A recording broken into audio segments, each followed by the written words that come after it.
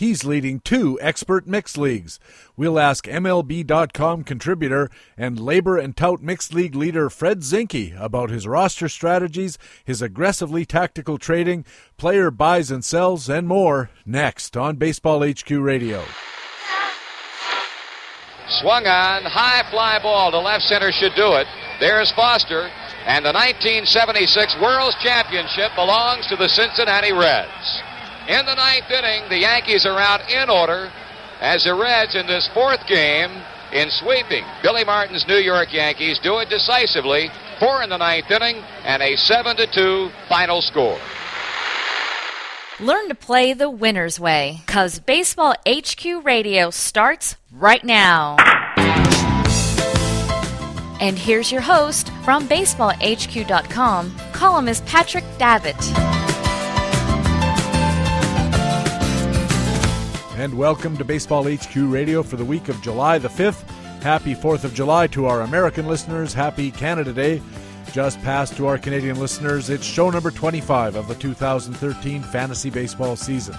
I'm Patrick Davitt, your host, and in addition to MLB.com contributor Fred Zinke, we'll have our regular contributors from BaseballHQ.com, the best fantasy baseball website in the business.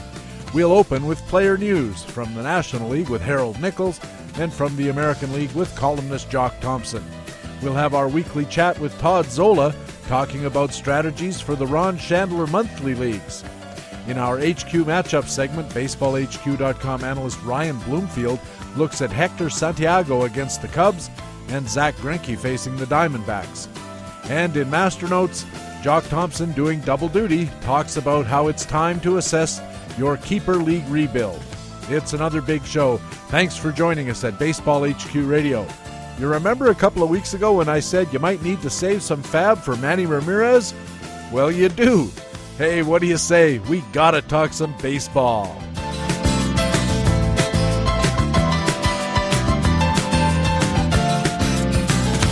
Yes, just a couple of weeks after I joked about Manny offering his services to major league clubs, one of those clubs, the Texas Rangers, has signed the former slugger to a minor league deal. I'll ask our American League beat reporter Jock Thompson about this in just a second, and if I remember, I'll ask Fred Zinke too. You know, this sounds weird, but it's not a bad deal for Texas. They're 9th out of 15 American League teams in getting OPS out of their DH slot, mostly because Lance Berkman has been hobbled by a wonky knee. So Ramirez might help the team, and from the Rangers' point of view, it costs them essentially nothing to find out. They'll just send Manny a few paychecks at AAA and it won't break their bank, especially since he might just throw the checks into his glove compartment and not cash them. And Manny appears to be on his best behavior. He's agreed to a set of conditions that sound like the Rangers are trying to make him a member of the 1975 Reds. Hair above the shoulders, baseball uniform pants instead of loungewear, and running out grounders, being on time for games and practices.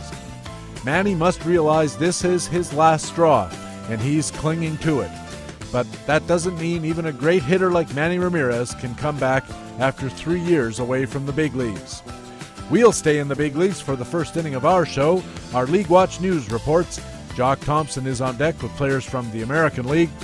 Todd Zola's in the hole with his weekly conversation. And leading off, it's the National League report and our old friend Harold Nichols.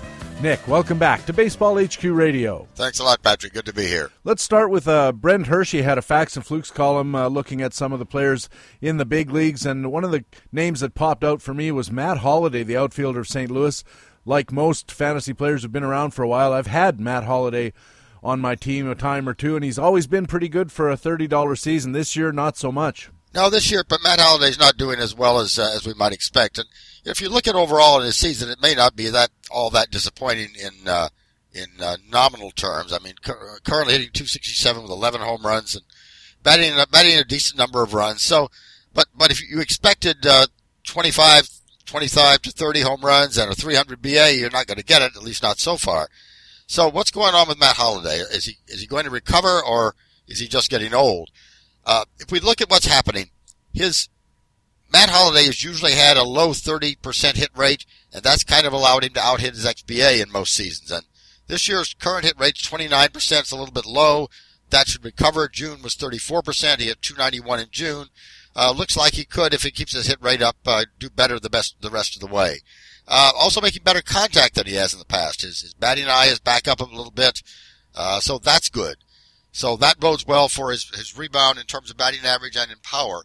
But one kind of thing that's a little bit ominous, if you look at his ground balls, fly balls ratio, ground balls are now coming at 50% rate. That's high for Matt Holliday, 4% higher than the last 2 years. Fly balls are down to 33%. So, what that means is that he's likely to show less power if he keeps hitting that many balls on the ground. So, Matt Holliday is probably good for a decent second half. Full rebound is something perhaps we shouldn't plan for. Yeah, I noticed that his home run per fly ball rate is right around where it was in his salad days, 2009, 2010, when he was a high 20s home run type guy at 14% home run per fly ball rate. The problem is there's just not enough fly balls.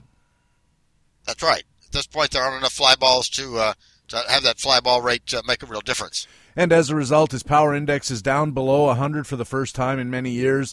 100 is league average power. 96 is where he's at right now. Obviously a sign to be concerned about. Maybe this is a situation where if you feel like gambling, maybe you take a chance on Matt Holliday doing a rebound. And if you hold him on a team that is you're trying to anchor down, maybe it's time to think about seeing if somebody will buy his name. Let's move on to Dan Becker's batting buyer's guide column. He looked at some Lima targets, and one of the names, this is a bit of a surprise to me that Brian McCann, the catcher in Atlanta, would come up as a Lima target. This is a big name. It is a big name, but if you look at last year, Brian McCann last year hit 230, and he was not certainly the hitter last year that he had been in the past, although he did hit 20 home runs and 67 RBIs, but that 230 BA was a bit troublesome.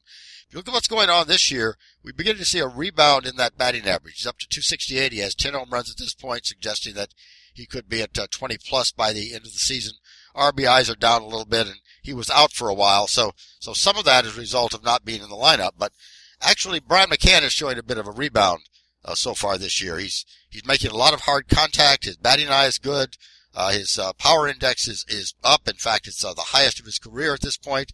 Home run per fly is the highest of his career, so we might see that come down just a little bit. But at this point, Brian McCann is looking pretty good. His hit rate has been lagging. 24% a year ago, 27% this year. That's kind of kept that batting average a bit depressed. If his hit rate gets back up into the 30s, we can see a guy who's hitting close to 300 as a catcher, and we'll get another 12, 14 home runs in the second half. Well, he's certainly hitting a lot of fly balls, 42% fly ball rate, 24% line drive rate. Both augur well for power and for batting average. Brian McCann, like I said, he's a well-known player, and he's hardly going to be a sleeper, but at this point, maybe you make an offer to his owner, say, hey, he's only hitting 268, and has a limited success so far, 10 homers and 28 RBIs because of the injury. Hey, maybe you make a buy low offer and see what happens. Yeah, it's a possibility. Given the fact that he hit 230 last year, that 268 may look a little shaky at this point. So you could always use that in an argument in terms of prying him away. But here's a guy that in the second half might return something close to what he did in 2008, 2009. Stephen Nickrand's Pitching Buyer's Guide column, one of the best columns at BaseballHQ.com for a very long time. It looked at some BPV leaders for June, and one of the pitchers from the New York Mets that caught my eye, and it wasn't Zach Wheeler, and it wasn't Matt Harvey. Jeremy Hefner had a really nice ERA for June and skills to match.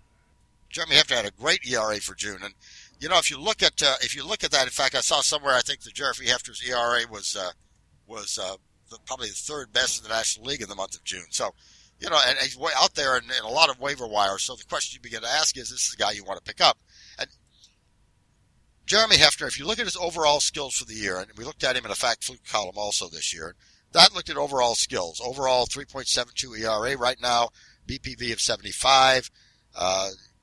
This is not a high strikeout pitcher. His DOM is up a little bit this year, but really a control guy. So, and at this point, a high strand rate. So while his xERA is only 4.07, that 3.72 ERA is kind of being propped up by a bit of a high strand rate. But if you look overall, what Stephen Nickrand did was to look at what's been going on by month. If you look by month at what's happening, first of all, his command, 1.8, 2.4, and suddenly in June, 4.6 command. So getting some strikeouts and getting the ball over the plate, a lot. And then his BPV has grown by month also, 42, 68, 112.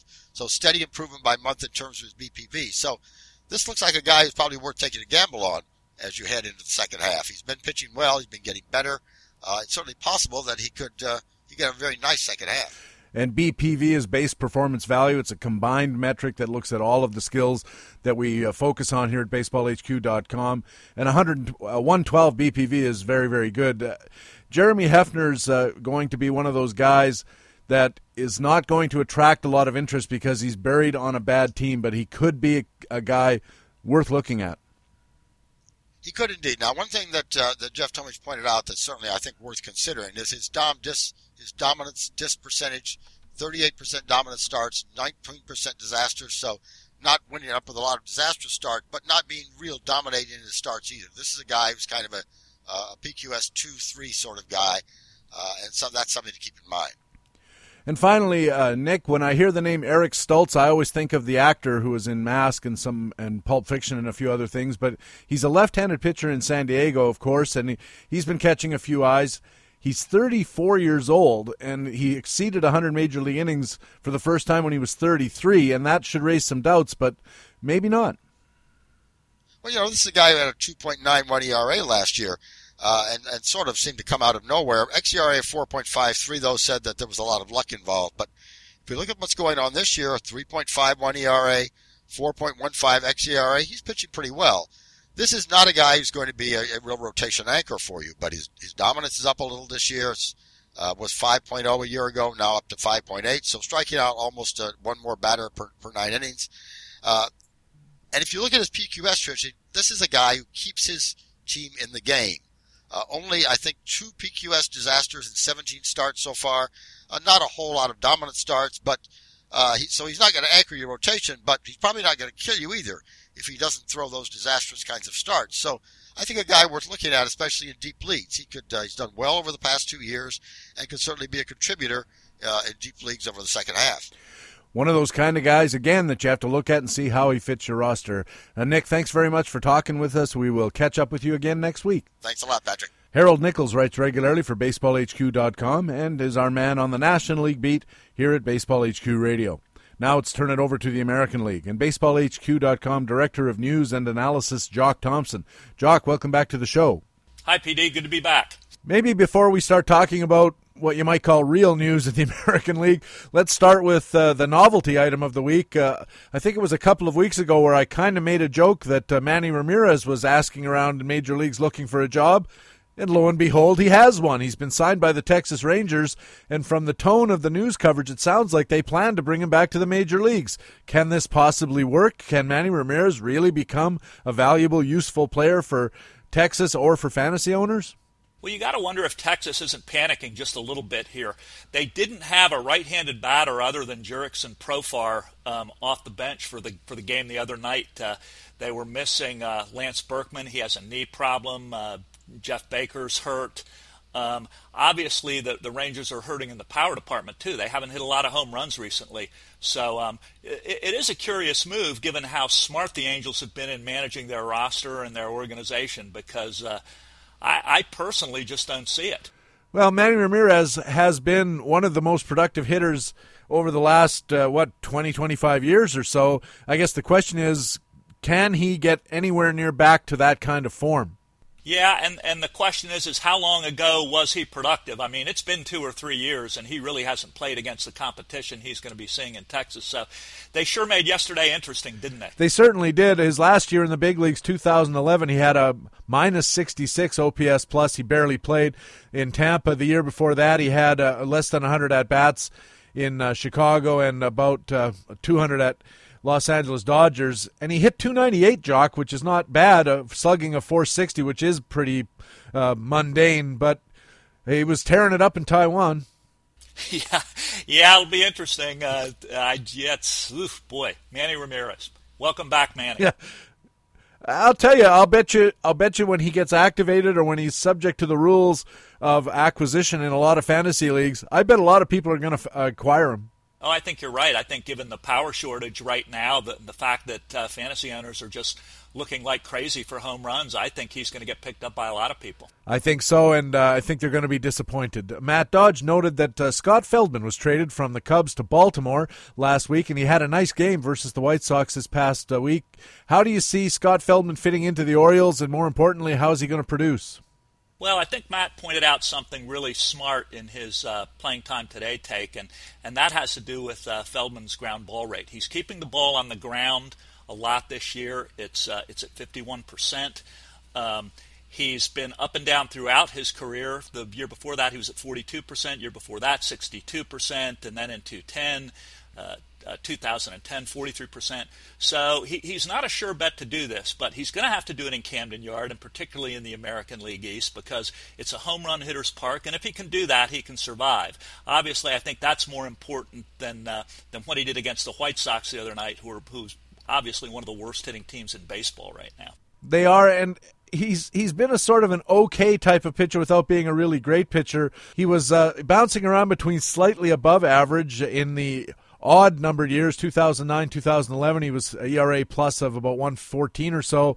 And then in the even numbered years, 2010 and 12, all in Texas, he was in the mid 80s.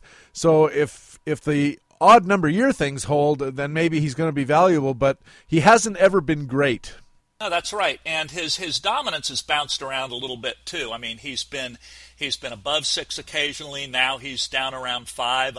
He's really marginal in that area, so I think that ground ball rate is pretty critical. Matt also reported about Tom Wilhelmsen resuming the closer role in Seattle, according to manager Eric Wedge, and indeed Wilhelmsen picked up a save a few nights ago when the Mariners beat Texas. Now, Oliver Perez had been the hot pickup after he was considered the potential closer in that situation, and he got featured at BaseballHQ.com in Matt Gelfand's Facts and Flukes column. How do Wilhelmsen and Perez compare for the balance of the season? Well, if you're in a deep league, I wouldn't be dropping Oliver Perez right now because, and we may have talked about this in previous episodes of HQ Radio, but Tom Wilhelmsen's BPIs don't inspire a lot of confidence. They haven't been particularly stable. His dominance is down to 6.6 strikeouts per 9 innings. His control is way up. His fastball is very straight. He gets a lot of ground balls. I just think he's going to be up and down in this closer role, and Seattle has better power arms than Tom Wilhelmsen, and I think Oliver Perez is one of them.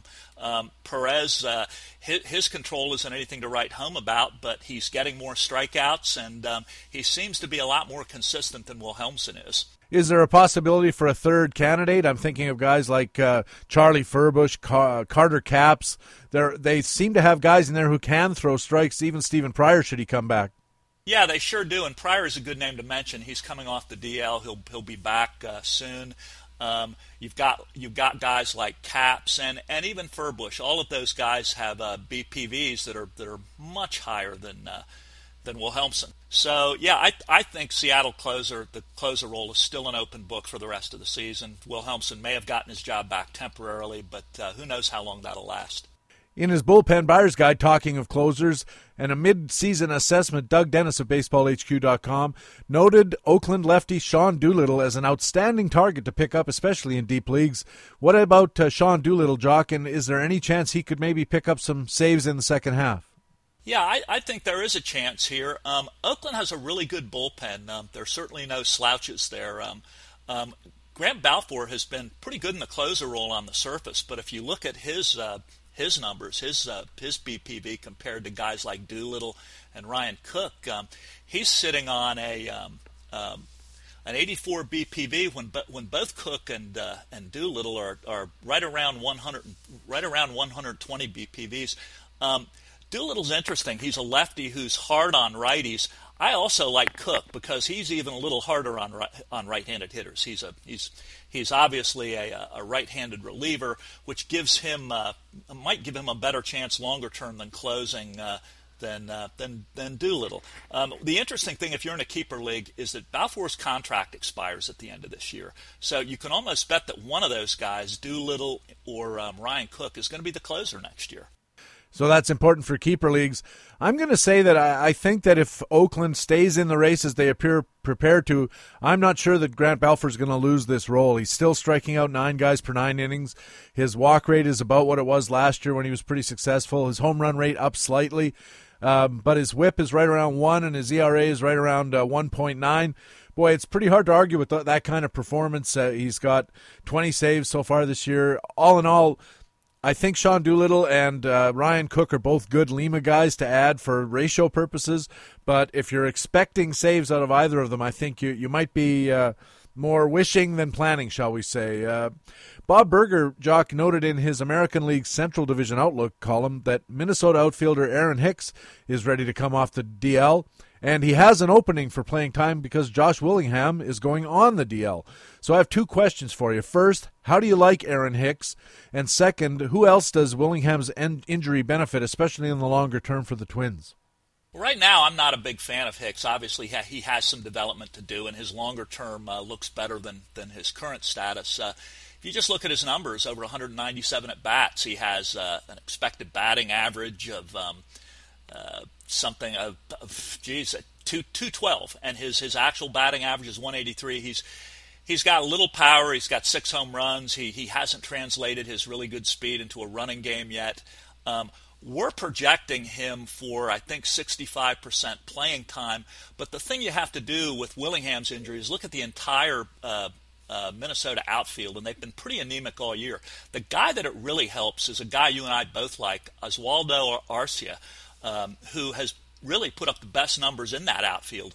And what Willingham's departure to the DL suggests is that Arcia is not going back down to the minors. There was some talk that he might return to the minors because of the Rule 2 and delaying his arbitration with a few more days. But Arcia's put up a pretty good year. He's got an 814 OPS.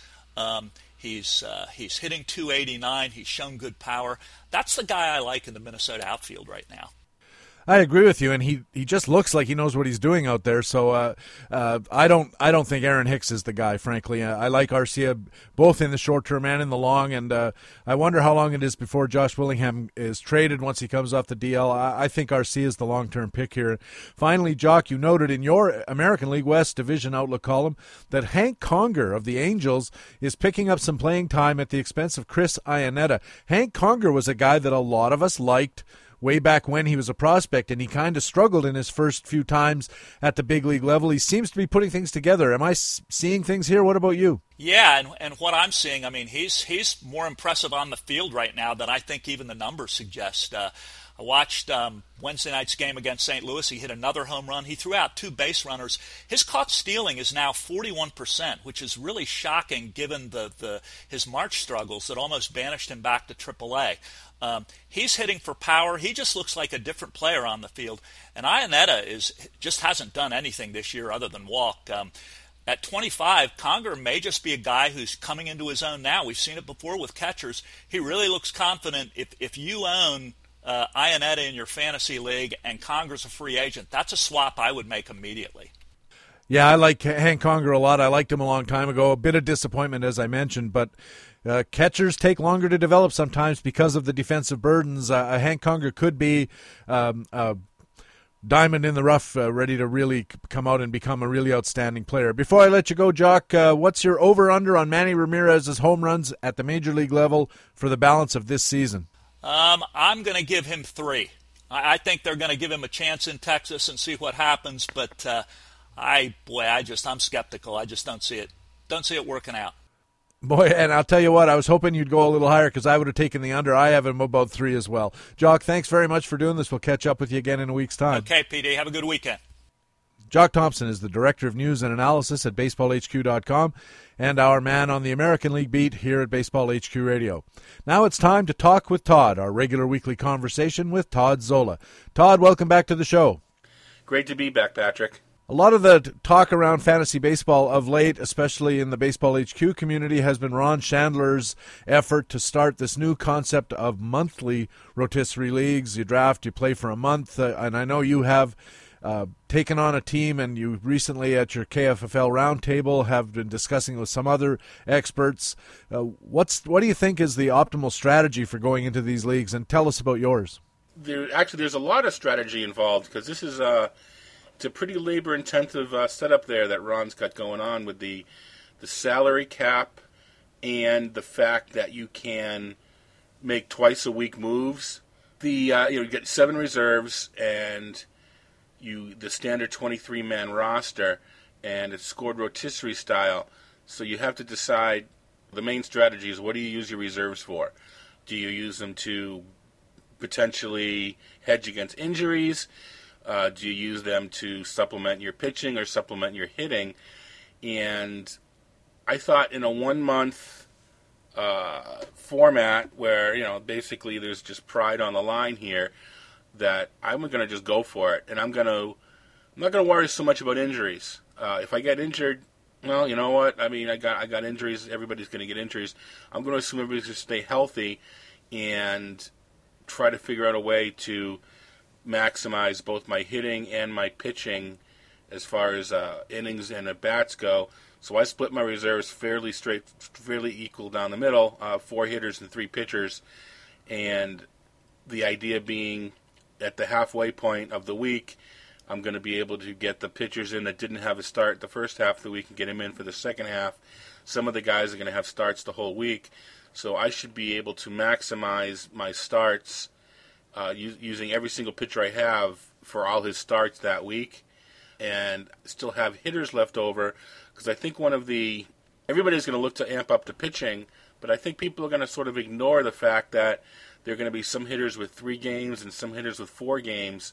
And if you can get the guys in there with 4 games more than 3, those extra 20 or 30 or 40 plate appearances you get are going to be the difference on the fringes in a league of this nature. So I think I'm getting greedy. I'm trying to do both hitting and pitching with my reserves and not avoiding, but hoping I don't get injured. You mentioned the salary cap aspect of this format, Todd, and that means that the salaries are preset and you just pick your team to stay under a $300 salary cap for all 23 guys plus 7 reserves. So that's an average of about $10. But the salaries are set based on what's gone on so far this year, so there are going to be lots of bargains. Robinson Cano's at 22, that seems pretty reasonable. A guy like Jose Reyes, who's been mostly injured all year, is at $5. So it seems logical that most teams are going to load up on guys like that, and the difference is going to be the guys you get that aren't in those positions. There are players that I do think I may say. Leonis Martin is a guy that I picked up who, even because he's expensive, I just think he's going to have a very good second half. So I have a suspicion that he may not be on a whole lot of rosters.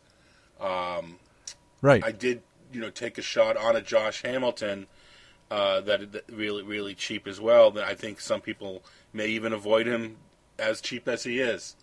But in a Jason Hayward as well. So I didn't necessarily. I'm going to pick someone that no one else picked, but I did think about the guys at the top that I felt that would really have the best chance of sustaining their present rate of production. Chris Davis being one of them. And I guess I sort of, when I took Davis, I did sort of figure he might be a guy that even as great as he's doing, people might shy away from him, figuring he, with that strikeout rate, he could have a horrible month. Chris Davis could have a terrible month very easily, and he's one of the more expensive players, if not the most expensive player on the in the game. And it is a calculated gamble, but if he keeps going, as you said, maybe you're catching lightning in a bottle, because a lot of guys will avoid that. Now, Todd, it was interesting that the format of the league is 4x4 rotisserie, but the categories are not the same as usual. Instead of the 4 usual 4x4 batting categories, we have home runs, which is, of course, common, but on-base percentage and stolen bases is common, but he has a category called runs produced, which is runs scored plus RBIs, take away the home runs to avoid the double counting. On the pitcher's side, wins, strikeouts, saves plus holds, which really raises the value of those middle relievers, and ERA.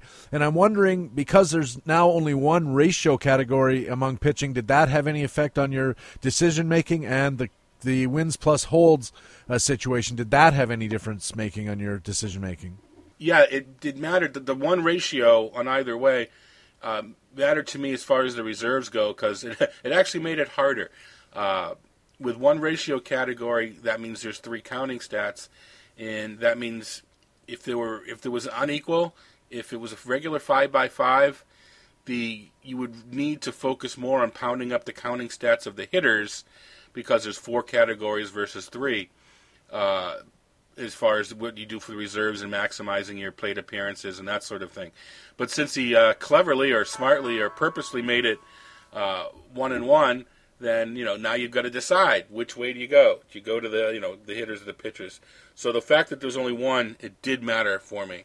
One of the attractive ideas behind the monthly leagues when Ron first proposed them was that they allowed you to get your fix of drafts more frequently. Ordinarily we draft in late March or early April, and then that's it till a year later, late March or early April. Now we get to draft 6 different times if we play in these leagues. The downside to me is the way that the league is structured with these twice weekly moves is that there's not a lot of room for somebody who feels a little overburdened with their time management on running rotisserie or playing their fantasy baseball games anyways. What's your opinion on the idea that there's this many moves that you have to make, and you're going to have to make them to be competitive? Well, in this particular setup, obviously, yes, you do. And I think some people are going to find out that they overlooked the fact that there's going to be a grinder out there that's going to take advantage of the reserve list and make a ton of moves, and has probably sat down and mapped out the schedule and figured out the players that have the most home games, or avoid the big parks or that sort of thing. And it's not just a matter of picking your 30 favorite players. I like the setup in a vacuum because I think you need to sort of have something in between what might be the most labor intensive down the line if it continues to grow, and just having it to be a simple draft and hold, where you might just get into you just take it. It's too cavalier of an approach. I like the idea of it, but I think we both know that this is just a trial balloon. Who knows where it can go? You don't even have to use a salary cap. You can just get together with 12 buds, and on the first of every month, draft a new team. It doesn't take that long to do an online draft. And make up silly rules about you can't pick the same player that you had the last month, or right, or something something like that. So monthly leagues is the broad topic. This is just in theory one specific incarnation of what could become a bigger fad going forward. Thanks, Todd. We'll catch up with you again next week. Thank you, Patrick. Todd Zola writes for BaseballHQ.com, KFFL, MastersBall.com, ESPN.com. This guy's a very busy guy, and you should seek him out. Our feature interview with Fred Zinke of MLB.com is next. This is Baseball HQ Radio. And the pitch swung on in a high drive center field. Jones is going back. He turns. He looks. And that ball is history. Josh Hamilton has hit his 4th home run of the ball game. All of them 2-run shots. 8 RBIs for Hamilton. And 4 home runs. Baseball HQ Radio.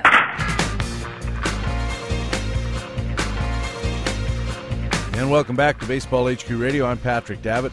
It's a pleasure now to be joined by Fred Zinke, who writes for MLB.com and is currently leading not one but 2 experts mixed leagues. Fred, welcome back to the show. Yeah, thanks for having me on again.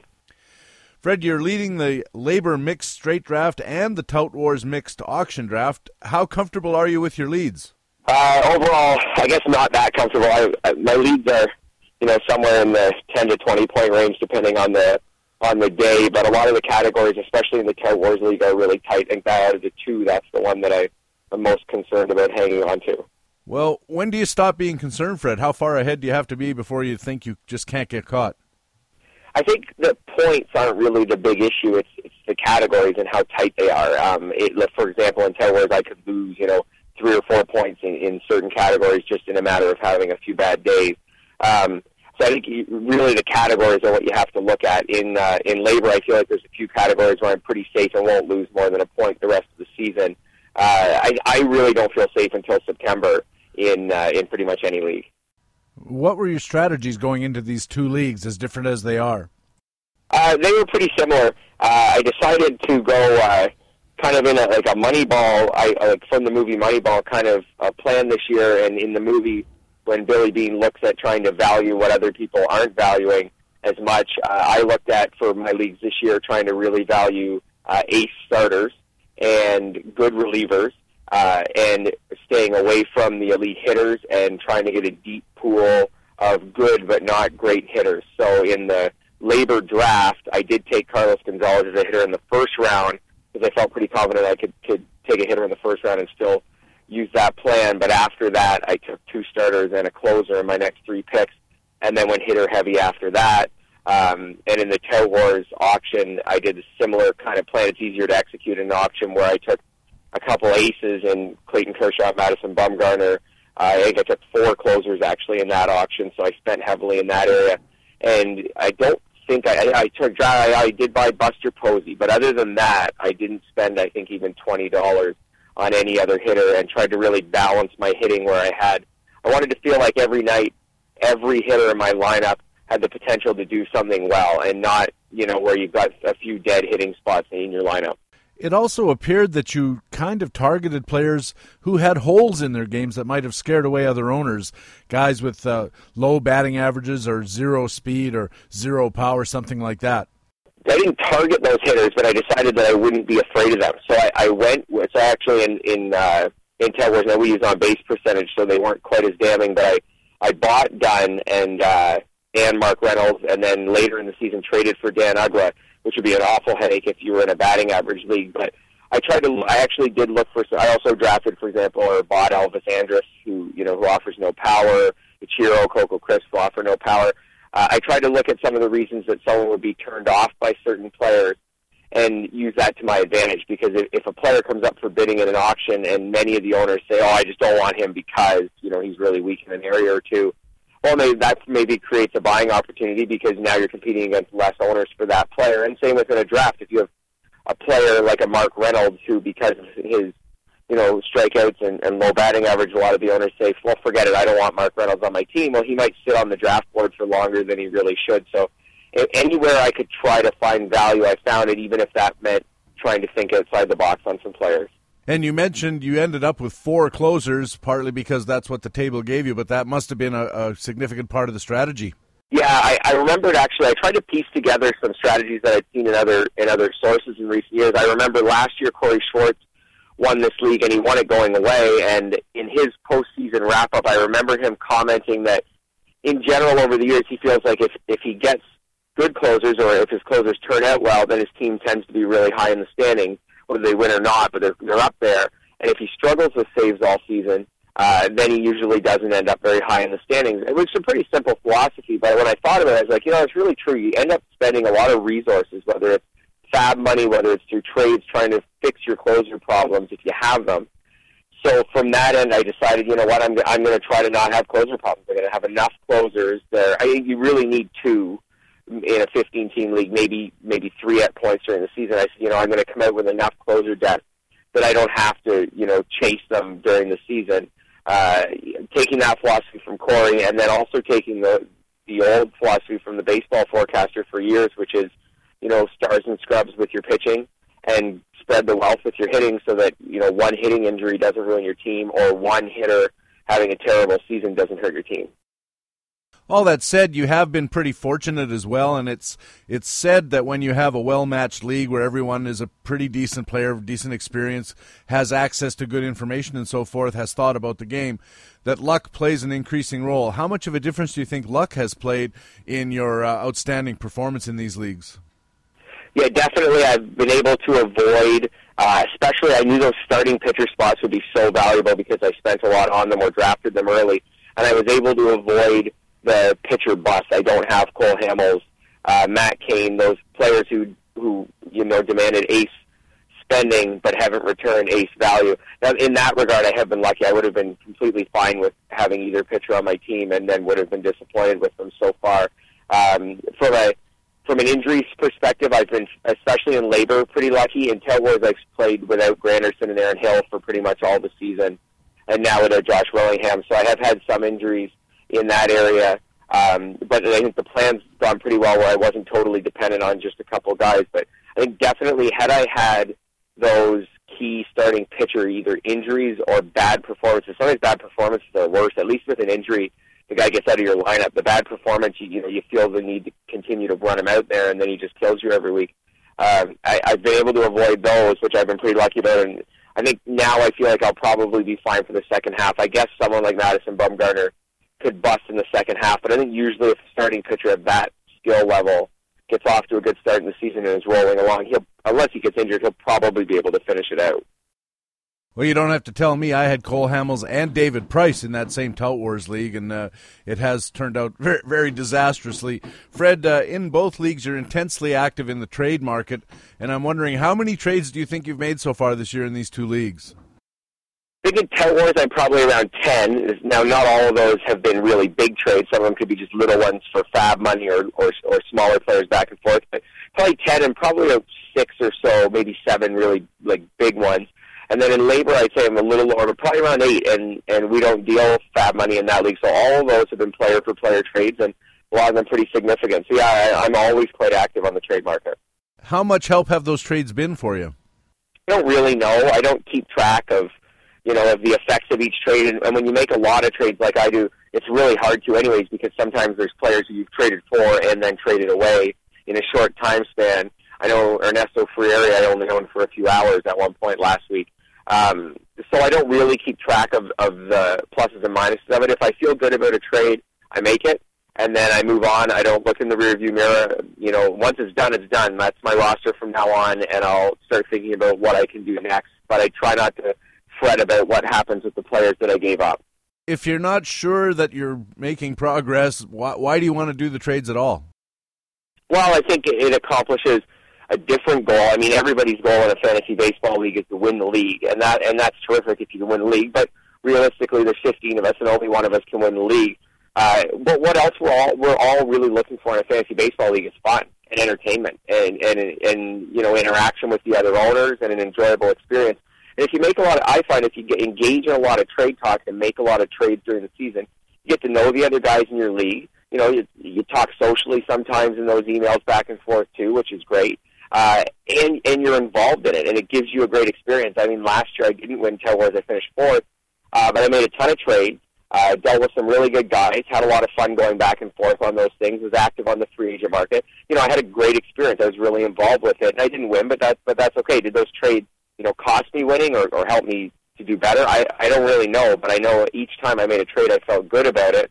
And I'm going to continue to do that, in any league, as long as the other owners are willing to be active along with me. I want myself and the other owners to get as much out of the league as possible. So how do you approach the idea of you want to make a trade? How do you approach it philosophically, for want of a better term? Yeah, I think I try to go at it differently than most people. I think that's why I make so many trades. I think most people, when they want to make a trade, the first thing they think about is, what do I want or what do I want to get? But then the other owner actually doesn't care at all what you want or what you want to get. They care about their own team and how they can plug holes in their own team and how they can improve their own squad. So when I'm looking to make a trade, the first thing, or if I have some free time to look for trades, the first thing I'm going to do is I'm going to look at the other rosters in my league.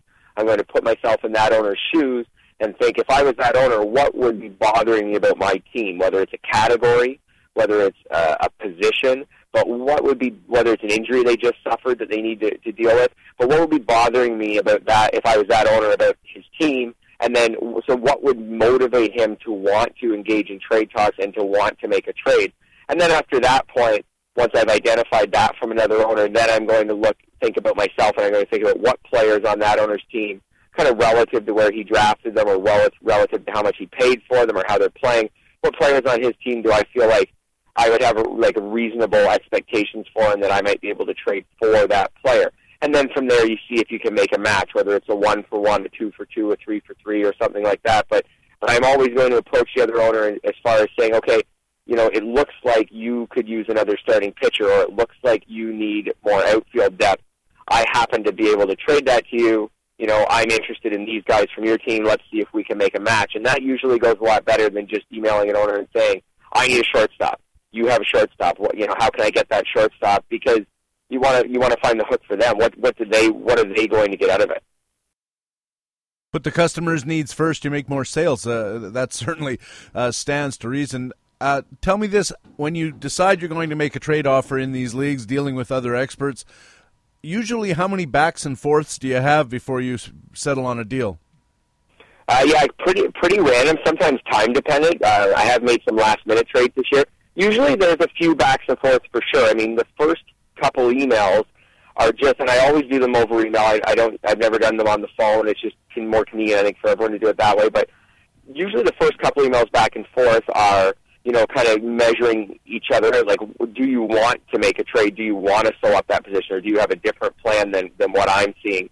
And then once we've established that there is interest on both sides, then it's kind of identifying which players each person values on the other person's team, because there's no sense really going around and around about players the other guy's not interested in. And then it gets down to kind of firm offers back and forth. And sometimes, it's really quick, and it's, I make an offer, the other guy sends me an offer, and that's it. Or maybe one quick tweak, and then that's it. You make the trade. Sometimes it's several emails back and forth, and I've had some guys, there might be 20 emails back and forth through a weekend, trying to sew up exactly what you want. And if I do have a bad habit, sometimes I bend a little too far, I think, at the end to kind of get what I want in a trade. But whatever, it's all in good fun. I'm wondering about your trade yield. Of all the offers you throw out there, how many of them end up being completed trades? Oh, that's a great question. How many offers do I throw out there? I think it depends on how busy I am certain weeks. Some weeks you just have, I have two little kids, and some weeks you're really busy, and I just say to myself, you know what, unless someone emails me, I'm probably not trading this week. Sometimes you have a little more free time. Usually in any given week, I might contact maybe about 2 different owners. So I might contact a couple different owners. I don't really need to be, harassing everyone. I think there's a fine line there. I don't need to be emailing all the other 14 owners in each league each week to try to make a trade. I'll contact a couple of guys who seem to be a match maybe for me and what I'm looking to do at that point in time. I'd say probably 50% of the weeks I make a trade in Tout Wars. I feel like this year, well, I guess I have if it's been about 10 trades so far. So maybe about half the weeks I make some sort of trade in labor, maybe not quite that as much. Some of my trades in that league were during spring training. But yeah, I'd say about half the time that I contact an owner, I'm able to make some sort of trade. I like to think that I'm pretty reasonable. Sometimes it just doesn't work. Sometimes the owner's just not interested. But the fact that I make so many trades, I think, shows that I'm pretty reasonable with my expectations. I'm not going to email a guy and say, oh, can I trade you my Matt Cain for your Miguel Cabrera, and that's it. I understand that these are, as you said, these are smart guys. They're experts. They're guys who work in the industry. You're not going to pull the wool over their eyes. It's going to be fairly even value going back and forth. Fred, this is something that comes up a lot when people talk about the mechanics of making trades. But how should one respond if you get an offer that is pretty unbalanced and kind of borderline ridiculous, not a Matt Cain for Miguel Cabrera, which you can almost make a case for depending on the categories. But what about one where some guy says, I'll give you a Zach McAllister for Miguel Cabrera, and you think it borders on insulting, and some people take it that way? Yeah, I would never think about them as insulting. I mean, you can do that if you want. If you see your trade offer and you just think that's insulting, I'm going to just decline it and never contact the guy again. I mean, you can totally do that, but if you do that, you're never going to make a trade. So, well, at least with that guy. I mean, there are always opportunities there. If I get an offer from someone, or a counter offer from someone that to me is really lopsided, away from my direction, before I get all insulted about it, I'm just going to step back and say, well, maybe this guy just doesn't value those players the same way I do. So so on one end of that trade offer, it's a no-go. Either he really overvalues the guy, in my opinion, the guy he's giving up, or he really undervalues the guy that I would be giving up. So those guys are a no-go, but is there a philosophy in that trade that we can work around? So is he looking for, say, power, and he just doesn't value the specific power hitter he asked for from me the same as I do? So if we go in another direction, then, is there a trade to be had here? So I think you can get really upset and just say, oh, no, I'm not even going to email that guy back. I'm not even going to respond to those trade offers. You can totally do that if you want. But if you have the time, I mean, I think it's always worth sending a quick email back saying that wouldn't be close for me, but here's something that I would do. Or that wouldn't be close for me, but if you could add in something else, then maybe we could do it. That's the only way you've got to go back and forth, and you have to understand that not everyone's going to value the players the same way you do. You're listening to Baseball HQ Radio. Patrick Davitt with Fred Zinke from MLB.com, and the league leader in both the tout and labor mixed draft leagues. Fred, we have a short week coming up after the All-Star break. Do you have any tactics for handling a short week? Yeah, definitely. I think that if you put some thought into that short week, you can make some gains in your standings. One thing that I don't think owners think about enough is closers in that short week. They're only going to have 3 or 4 games where they could possibly get a save. That's about half the opportunities that they have in a typical week. I think the average closer gets about 1.5 saves a week. So in a short week, you're looking at less than a save. You're going to get 0 to 1 save out of a closer. Starting pitchers, though, if they start in that short week, well, most weeks they only start once, so if they start in that short week, you're actually getting 100% of what you usually get in a week out of that starting pitcher. So I think some fantasy owners could consider, if you're not in a really tight saves race, you could bench your closers in that short week. That would allow you to run out 9 starters. That would allow you to probably have the most strikeouts. I mean, almost certainly have the most strikeouts in your league that week, and hopefully the most wins also. And then you can put your closers right back in for the following week. So that's a way where you can kind of maximize those opportunities. Also, I think when you look at your hitting, if you have hitters in really tough matchups in such a short week, then you could consider benching hitters that you normally wouldn't bench. So maybe a base stealer who's facing a team that's really hard to run on, or a hitter who's just, lined up against just, 3 really good pitchers, 3 almost aces. I mean, you're not going to sit Carlos Gonzalez or someone like that, but a middle-of-the-road type hitter who you normally just run out there every week. If the matchups look terrible, then that might be a week, to look at someone who's facing the Astros or a team that struggles with pitching. We talked earlier, Fred, about moving in the standings, and how do you think your place in the standings should dictate how you manage your roster, including trade decisions? Well, I think we're at the middle of the season, so a lot of the things are fairly set. You're probably not going to come back from 13th place in a league all the way up to first, but that being said, you could still come back a lot. There's still half a season left, so anyone can move up and down the standings a lot. I think the way you need to look at your roster from this point forward is, where are you in your league and what kind of risk do you want to take on for the remainder of the season. If you're in the middle of your league, this might be a good time to start taking on more risk through your trades or your signings, especially, though, I think, through your trades, and look for guys who maybe you can buy low on, and those guys have the potential to really surge during the second half, or guys who are boom and bust type guys. We mentioned those Adam Dunn, Mark Reynolds type guys, who could hit 20 home runs in the second half, or they could hit 5 or 7 and have a terrible batting average. If you're in the middle of your league, I think it's time to embrace that risk and say, I'm going to pick up some of those guys or trade for some of those guys, and if it works, it works, and if it doesn't, it doesn't. And if you're at the top of your league, then you probably want to avoid those guys and go with the safer commodities, the guys who produce decent results week in, week out, but are never amazing.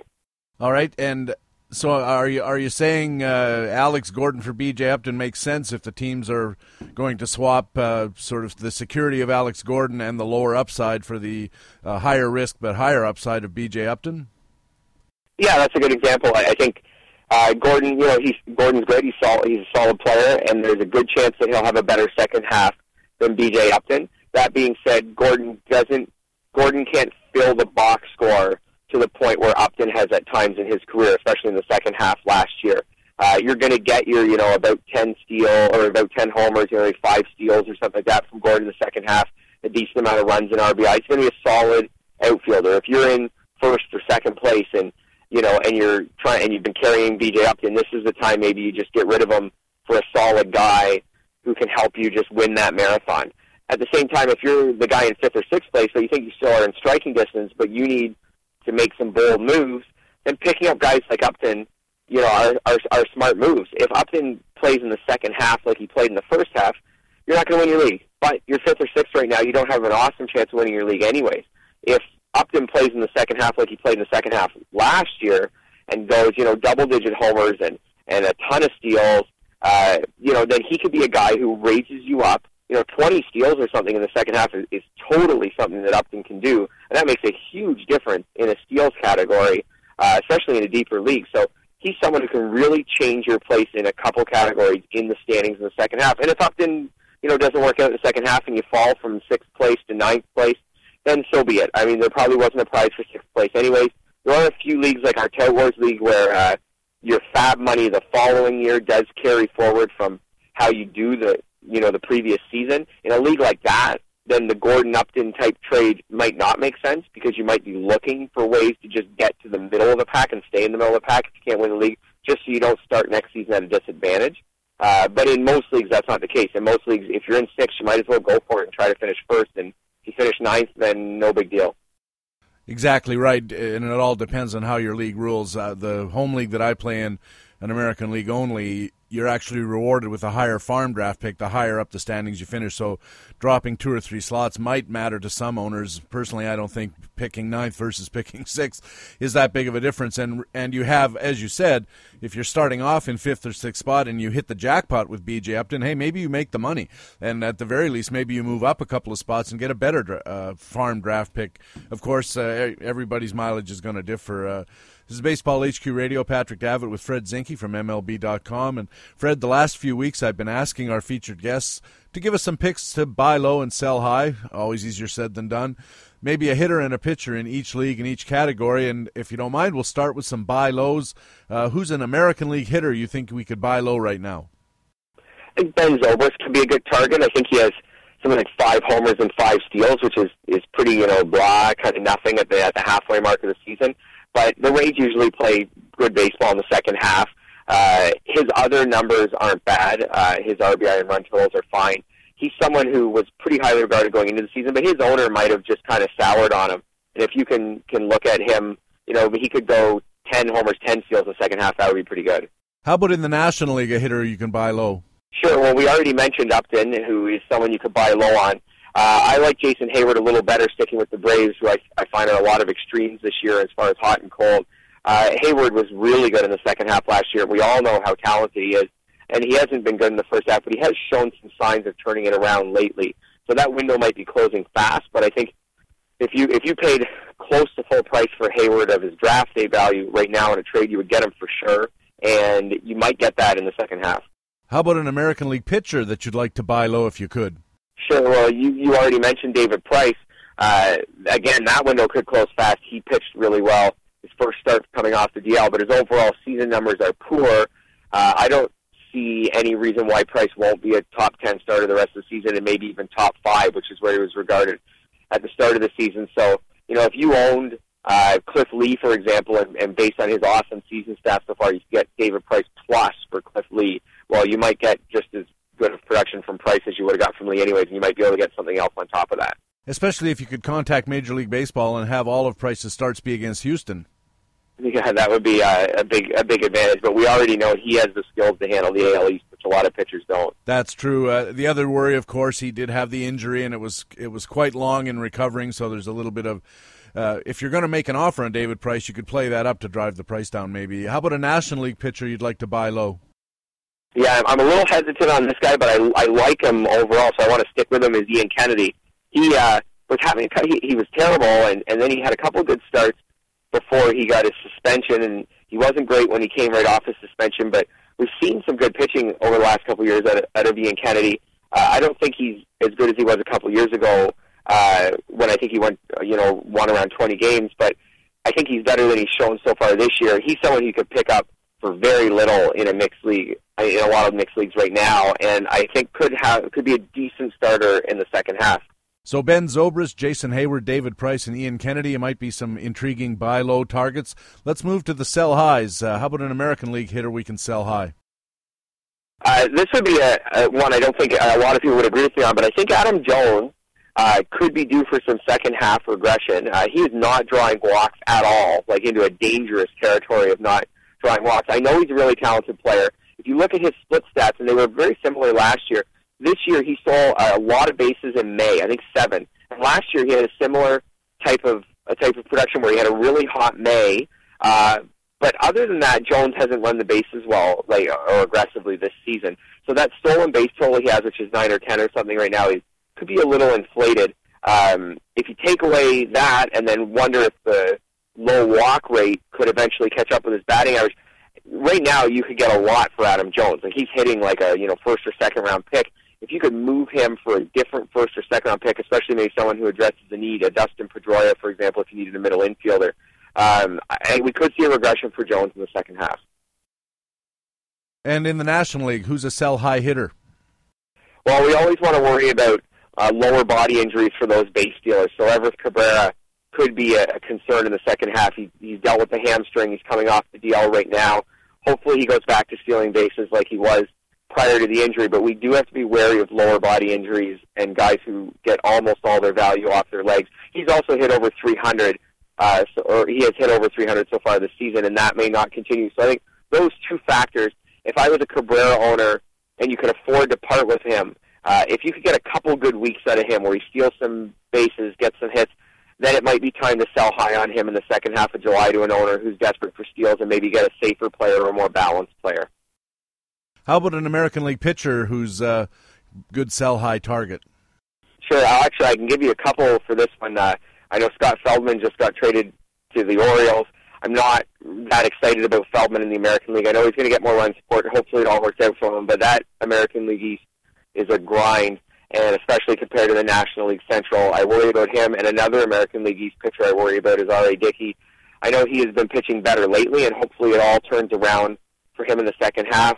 But again, that American League East is a grind. He would not have put up numbers even close to what he put up last season had he pitched in the American League East last season. He's going to see those teams a lot in the second half. It's a tough schedule. If Dickey strings together a few quality starts, and you can convince another owner in your league that he's back and that he's an ace again, I would be happy to sell him for a safer ace or for someone who's, a National League guy who's a really safe number 2 starter. How about a National League sell-high pitcher? Yeah, and in the area of, you just don't know how he's doing what he's doing, Jeff Locke could be that guy. He's pitched great so far, but the strikeout to walk rate isn't what you would expect from a pitcher with his ERA and his whip. That suggests that those two categories are going to rise for him in the second half. When those rise, then the win total could drop. He doesn't have a long track record of success. And we've seen I hope, that the Pirates go, the full season and make the playoffs this year. It would be a great story. But we have seen the Pirates the last couple seasons have really good first halves and then struggle in the second half. And when you look at that roster, it's not that deep. I don't think it's that great of a roster. I could definitely see the Pirates regress as a team in the second half, and Locke be a big part of that. I was going to ask, I know you watch all of the baseball races very closely, and you live near Toronto, and I'm wondering what you think of the Jays' chances in the American League East. Do you think the Jays have any legitimate chance of winning the division in the American League East, first of all, and second of all, maybe making the wild card at least? Yeah, I actually don't think they have a realistic chance of either, especially winning the division. I think Boston's a solid team, and I don't think the Blue Jays have a good chance of catching them. The hitting has come around for sure. The pitching's just not there, and Morrow won't be back for a while, and Happ won't be back for a little while. And I mean, when you're counting on Jay Happ, you're not in a great spot in the first place. I know the Blue Jays have the option of going out and trying to become buyers at the deadline and pick up more starting pitching. I don't think it's the right move for them. They already sold a lot of their prospects to get to the point they're at, and really the Jays aren't built for one season. I mean, Dickey, Burley, those guys, Reyes, those guys are going to be there for a few years now. If I was Anthopoulos, I would go in the other direction. I think they've had a okay run a little bit lately, but then they've fallen off again. If they can get something decent for Josh Johnson, great. If there's teams who are looking for a base stealer like Bonifacio, great. And maybe recoup some of those assets you lost over the winter. Establish, which guys from this season are part of your core. What do you want to do with Adam Lynn? That kind of thing. And then move into next offseason. I don't think all is lost for Toronto long term, but they're chasing some really good teams. If they were in a weaker division, it would be a different story. But I don't see teams like the Orioles, the Rays. I don't even see the Indians collapsing in the second half. They're chasing good teams. It's a tough road to go when you've fallen now. I don't know what they are this morning, but around 7 games out of the wild card. And speaking of the Indians, you say you think they might be for real. Don't you still think Detroit's got to be a pretty significant favorite in the American League Central? Yeah, absolutely. I still think Detroit will pull away at some point, especially having watched them the last few days when they're here in Toronto. The rotation's just so good indeed. They could use some more bullpen help, but so could a lot of teams. That's probably the easiest thing to pick up at the deadline. The middle of the order and the top half of that order is just so good, and the rotation looks so good, and they could still have the option of putting Smiley in it at some point if they want to. I think they'll pull away, but I think the Indians, I took the Indians to be a wild card team at the start of the season kind of as my sleeper pick. And I think, especially if Trevor Bauer could get himself sorted out, which is a lot to say, I think, the way he's pitched lately, but there is some depth there if Bauer can join the rotation, and that's just a deep lineup of again, like I like for my fantasy teams, good, not great hitters. There's a lot of hitters in that lineup who can do damage, and Kipnis has really emerged for them. He's a borderline top 15 player in major leagues as far as Baseball HQ fantasy value is concerned. And before I let you go, Fred, I have to ask, what did you make of Texas signing Manny Ramirez? I asked Jock Thompson this earlier. Our consensus was probably not going to be that big a help, especially for fantasy owners. What's your take? Yeah, I'm not that intrigued by it. I think it's more of a story than a really a news piece. If I think I'll be surprised if Manny makes it all the way up to play on the Rangers this season. I mean, maybe when rosters expand in September, sure. Even in an American League only league, I still wouldn't be interested in him. I'd want to actually see him play for the Rangers and collect a few hits before I was even interested in him in an American League only league. And I know at that point someone else in my league would have him, because those are deep leagues and there's a value in just kind of jumping on a chance. So, yeah, I don't know. I'm just not interested in Manny Ramirez at all anymore. And staying with real baseball, just for one last second, if you had to put together a trade you think really might happen in the major leagues between now and the end, what do you think? What do you think is a really good percentage play that's going to happen as far as trades are concerned in the big leagues? Well, Amber, I haven't really thought about what's going to happen. I know, and we talked about, that I watch all the Blue Jays games, and I was thinking recently, what do you do with Josh Johnson and where does he go? And I was trying to think of teams where he would work early in the season. I thought Boston, maybe they could use more rotation depth, but the way he's pitched in the American League, I don't think Boston's really would be that excited to get him. And then a team that we just mentioned that I think could be interested in him would be the Pirates. And the Pirates, Johnson will fare better in the National League. He has fared better in the National League. Pittsburgh's quietly done a great job with their starting pitching the last few years. Liriano's pitching well for them. A.J. Burnett, resurrected his career there. They're having success with Jeff Locke. They've had success in spurts with guys like Jeff Karstens, who aren't especially talented. So they've done a good job with pitchers. I think that would be a team if the Jays want to bow out of the race in a couple weeks. The Pirates throw a prospect their way. Doesn't have to probably be an amazing prospect at this point. The Jays pick up something for Johnson, save a little face there, and you get Johnson in against some of those National League offenses. He's in a contract year. He's going to be highly motivated to finish the year better than he started it. Any chance, something I've been seeing on the web, of course the web's a good place to see lots of stuff about trades being made, but what about Jonathan Papelbon being traded to somebody who needs a closer? You mentioned Detroit for one. Yeah, I think that could be a good fit for Detroit. I think a closer makes a lot of sense for the Tigers. I know Benoit's been okay, but he could be fine in that role for sure, but he's also terrific in a setup role and gives them a really deep bullpen. I think Detroit can go one of two ways. You can either say we're going with Benoit and we're going to pick up some setup men, which is fine, Darren Oliver types, those types of guys to fill in the 7th and 8th innings, but that could run into a problem. I know they don't like to pitch Benoit on too many days in a row, and you get into a playoff series and games are tight, and you might be putting them in situations you don't want to use them in. So it might make sense for the Tigers. I don't sign the checks for the Detroit Tigers, but it might make sense for them to pick up Papelbon or another closer off a non-contender and really go for it. I mean, they've got that window right now where Fielder and Cabrera are really in their prime, and their rotation's so good. If I was Tigers, I would definitely look at and Tigers have prospects and young players. They could for sure satisfy a team like the Phillies' requirements to get Papelbon if the Phillies will eventually just, stop being so stubborn and bow out. And it would help the Phillies' financial situation to get rid of. That's a big salary for not a lot of innings in a year, as is often the case with the high-priced closer. Yeah, and the Phillies have holes, and they have money to spend. So if they can get Papelbon off the books, they can go right back into free agency and spend that money. I think the Phillies have big problems really coming up in that's an aging roster with a lot of money invested in some aging players. They're really going to have to decide, do they want to keep piecing this thing together? That doesn't seem like a great idea, but otherwise, what do they want to do with Ryan Howard, Chase Utley, those players who are on Jimmy Rollins, who are on the downside of their career? Are they just going to continue to probably in vain try to catch the Braves and probably eventually the Nationals once they kind of get it rolling, and maybe even the Mets in another year or two, who are starting to build some good young players?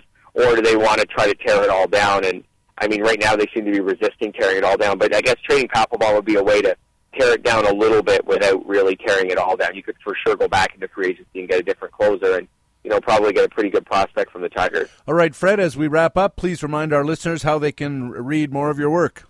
Sure. Well, you can read my work on MLB.com and MLblog.com. They can also follow me on Twitter at Fred Zinkie. That's FredZinkie. Or ZINKIE if you're up here in Canada. Thanks, Fred. Appreciate you taking the time. We'll try to catch up with you at least once more this season. Yeah, anytime. Thank you very much. Fred Zinkie writes for MLB.com, MLblogs.com, and as we said, he's got a nice lead in 2 different expert mixed leagues.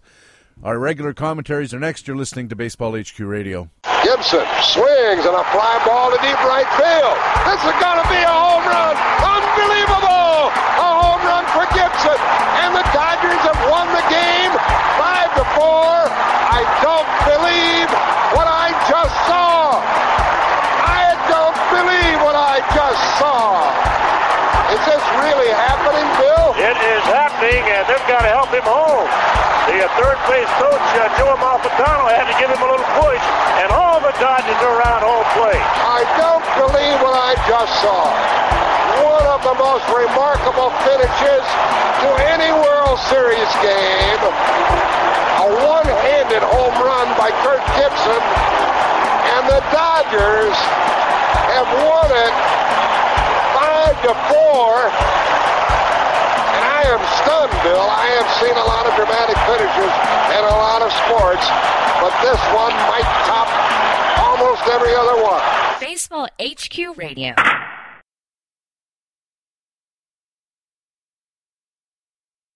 Hey, welcome back to Baseball HQ Radio. I'm Patrick Davitt. Time now for our regular weekly commentaries. Minor League Minute will be taking a hiatus this week. Rob Gordon taking the 4th of July weekend off. Jock Thompson is on deck with Master Notes. And leading off, it's HQ matchups, looking at individual pitcher skills for coming games and how certain pitchers match up against opposing lineups. The scale runs from 5, which is a must start, to -5, which is a must sit. With the skinny on games for this week, here's Ryan Bloomfield looking at Hector Santiago against the Cubs and Zach Greinke facing the Diamondbacks. Hector Santiago is an intriguing option with a 2.75 matchup rating Monday against the Cubs.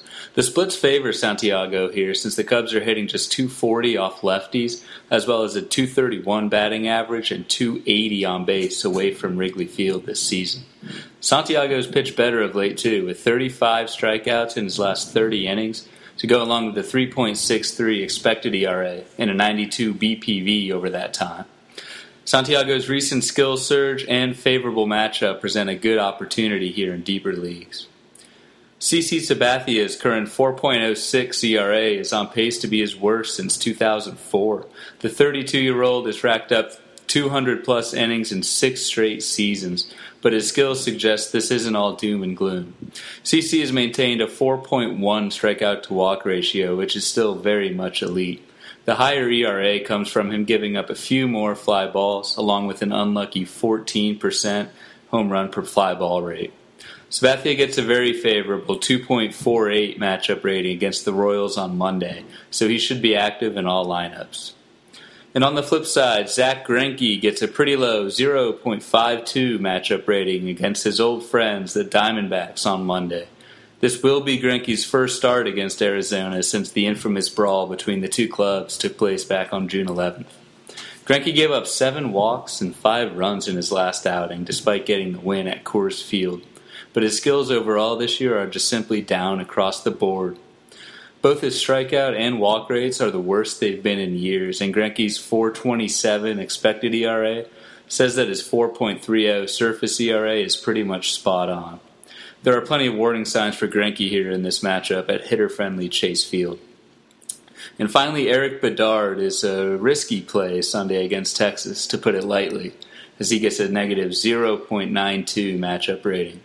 Bedard's typically been known as a high strikeout pitcher, but his strikeouts per 9 this year is down to 7.7, and his walks are up, resulting in a strikeout-to-walk rate of 1.8, which would be his lowest in 9 years.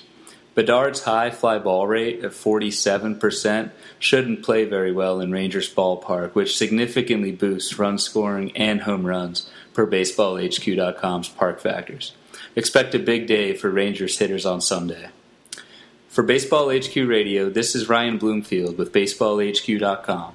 Daily streaming league and salary cap gamers should take note of Ryan Bloomfield, Troy Martell, and Brian Brickley, who do comprehensive starting pitcher matchup reports every day at BaseballHQ.com. Now it's Master Notes with Jock Thompson talking this week about how it's time to assess that keeper league rebuild. If you're still among your deep keeper league's bottom feeders now in July 4th weekend, you probably ain't moving up, particularly if you haven't done anything significant to date about your predicament.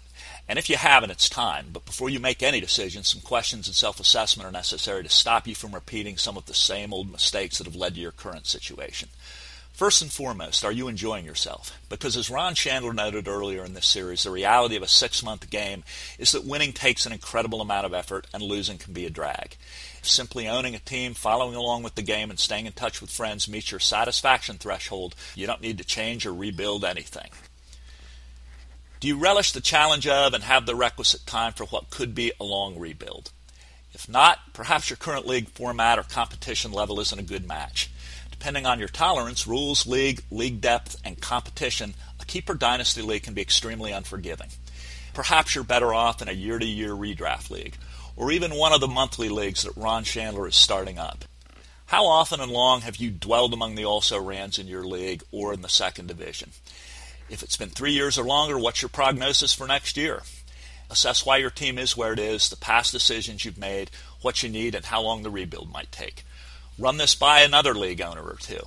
Review your current roster, identify your rock-solid player holds and those you're willing to cut, who you're willing to give up that could help other teams, and identify your dead weight and immediate cuts.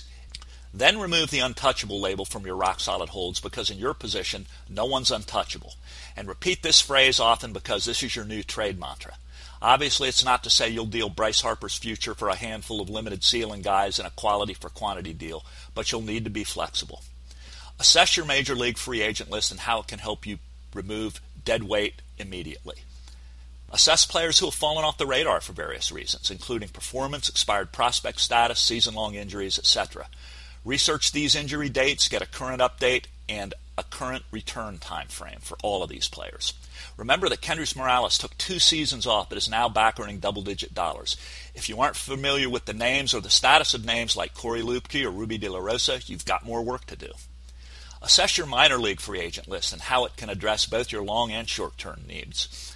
By all means, check the preseason top 100 list to identify overlooked and unattached players, but also check out the midseason top prospect lists and the June amateur draft as well, because a half season has passed and a lot has changed since you last took inventory. Are you familiar with names like Mike Helfranco or Chris Bryant? If not, get busy. Assess the current championship race in your league and what you can offer the contenders. Fully engage these contenders, particularly those who are active traders, and let those who aren't know that you're engaging them. Remind both that one has to give in order to get.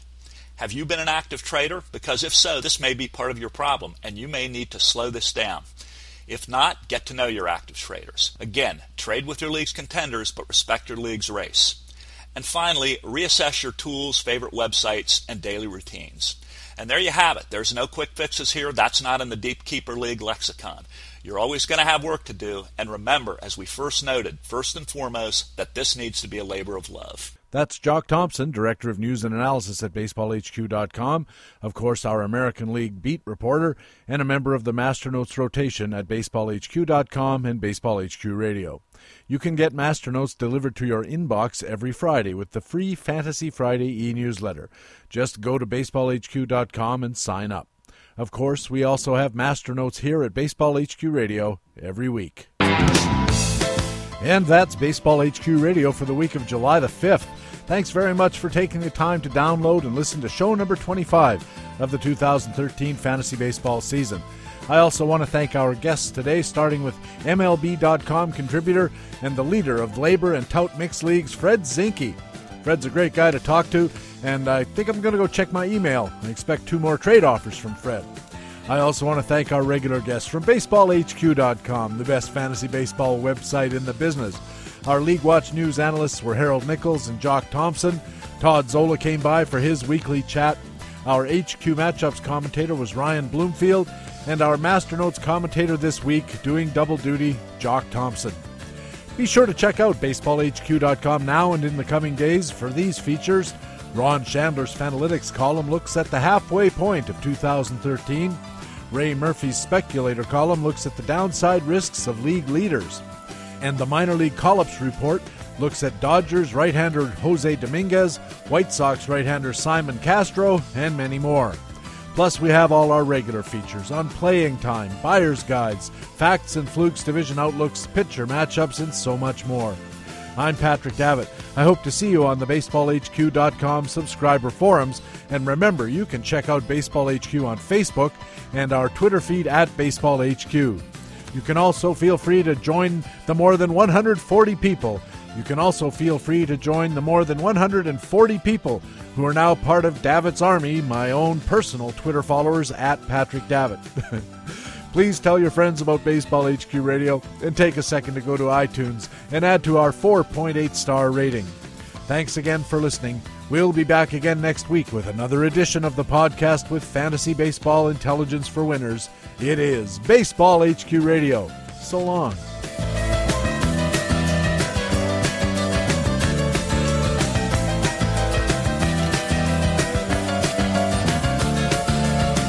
Baseball HQ Radio is a weekly free podcast available through iTunes and other podcast aggregators, or directly from BaseballHQ.com, where we have an archive of past shows as well. Just look for the HQ Radio microphone logo on the right side of the BaseballHQ.com homepage. Baseball HQ Radio is a production of the USA Today Sports Media Group. The opinions expressed on Baseball HQ Radio are those of the individual speaking and not necessarily those of the USA Today Sports Media Group. The program is produced and edited by Patrick Davitt.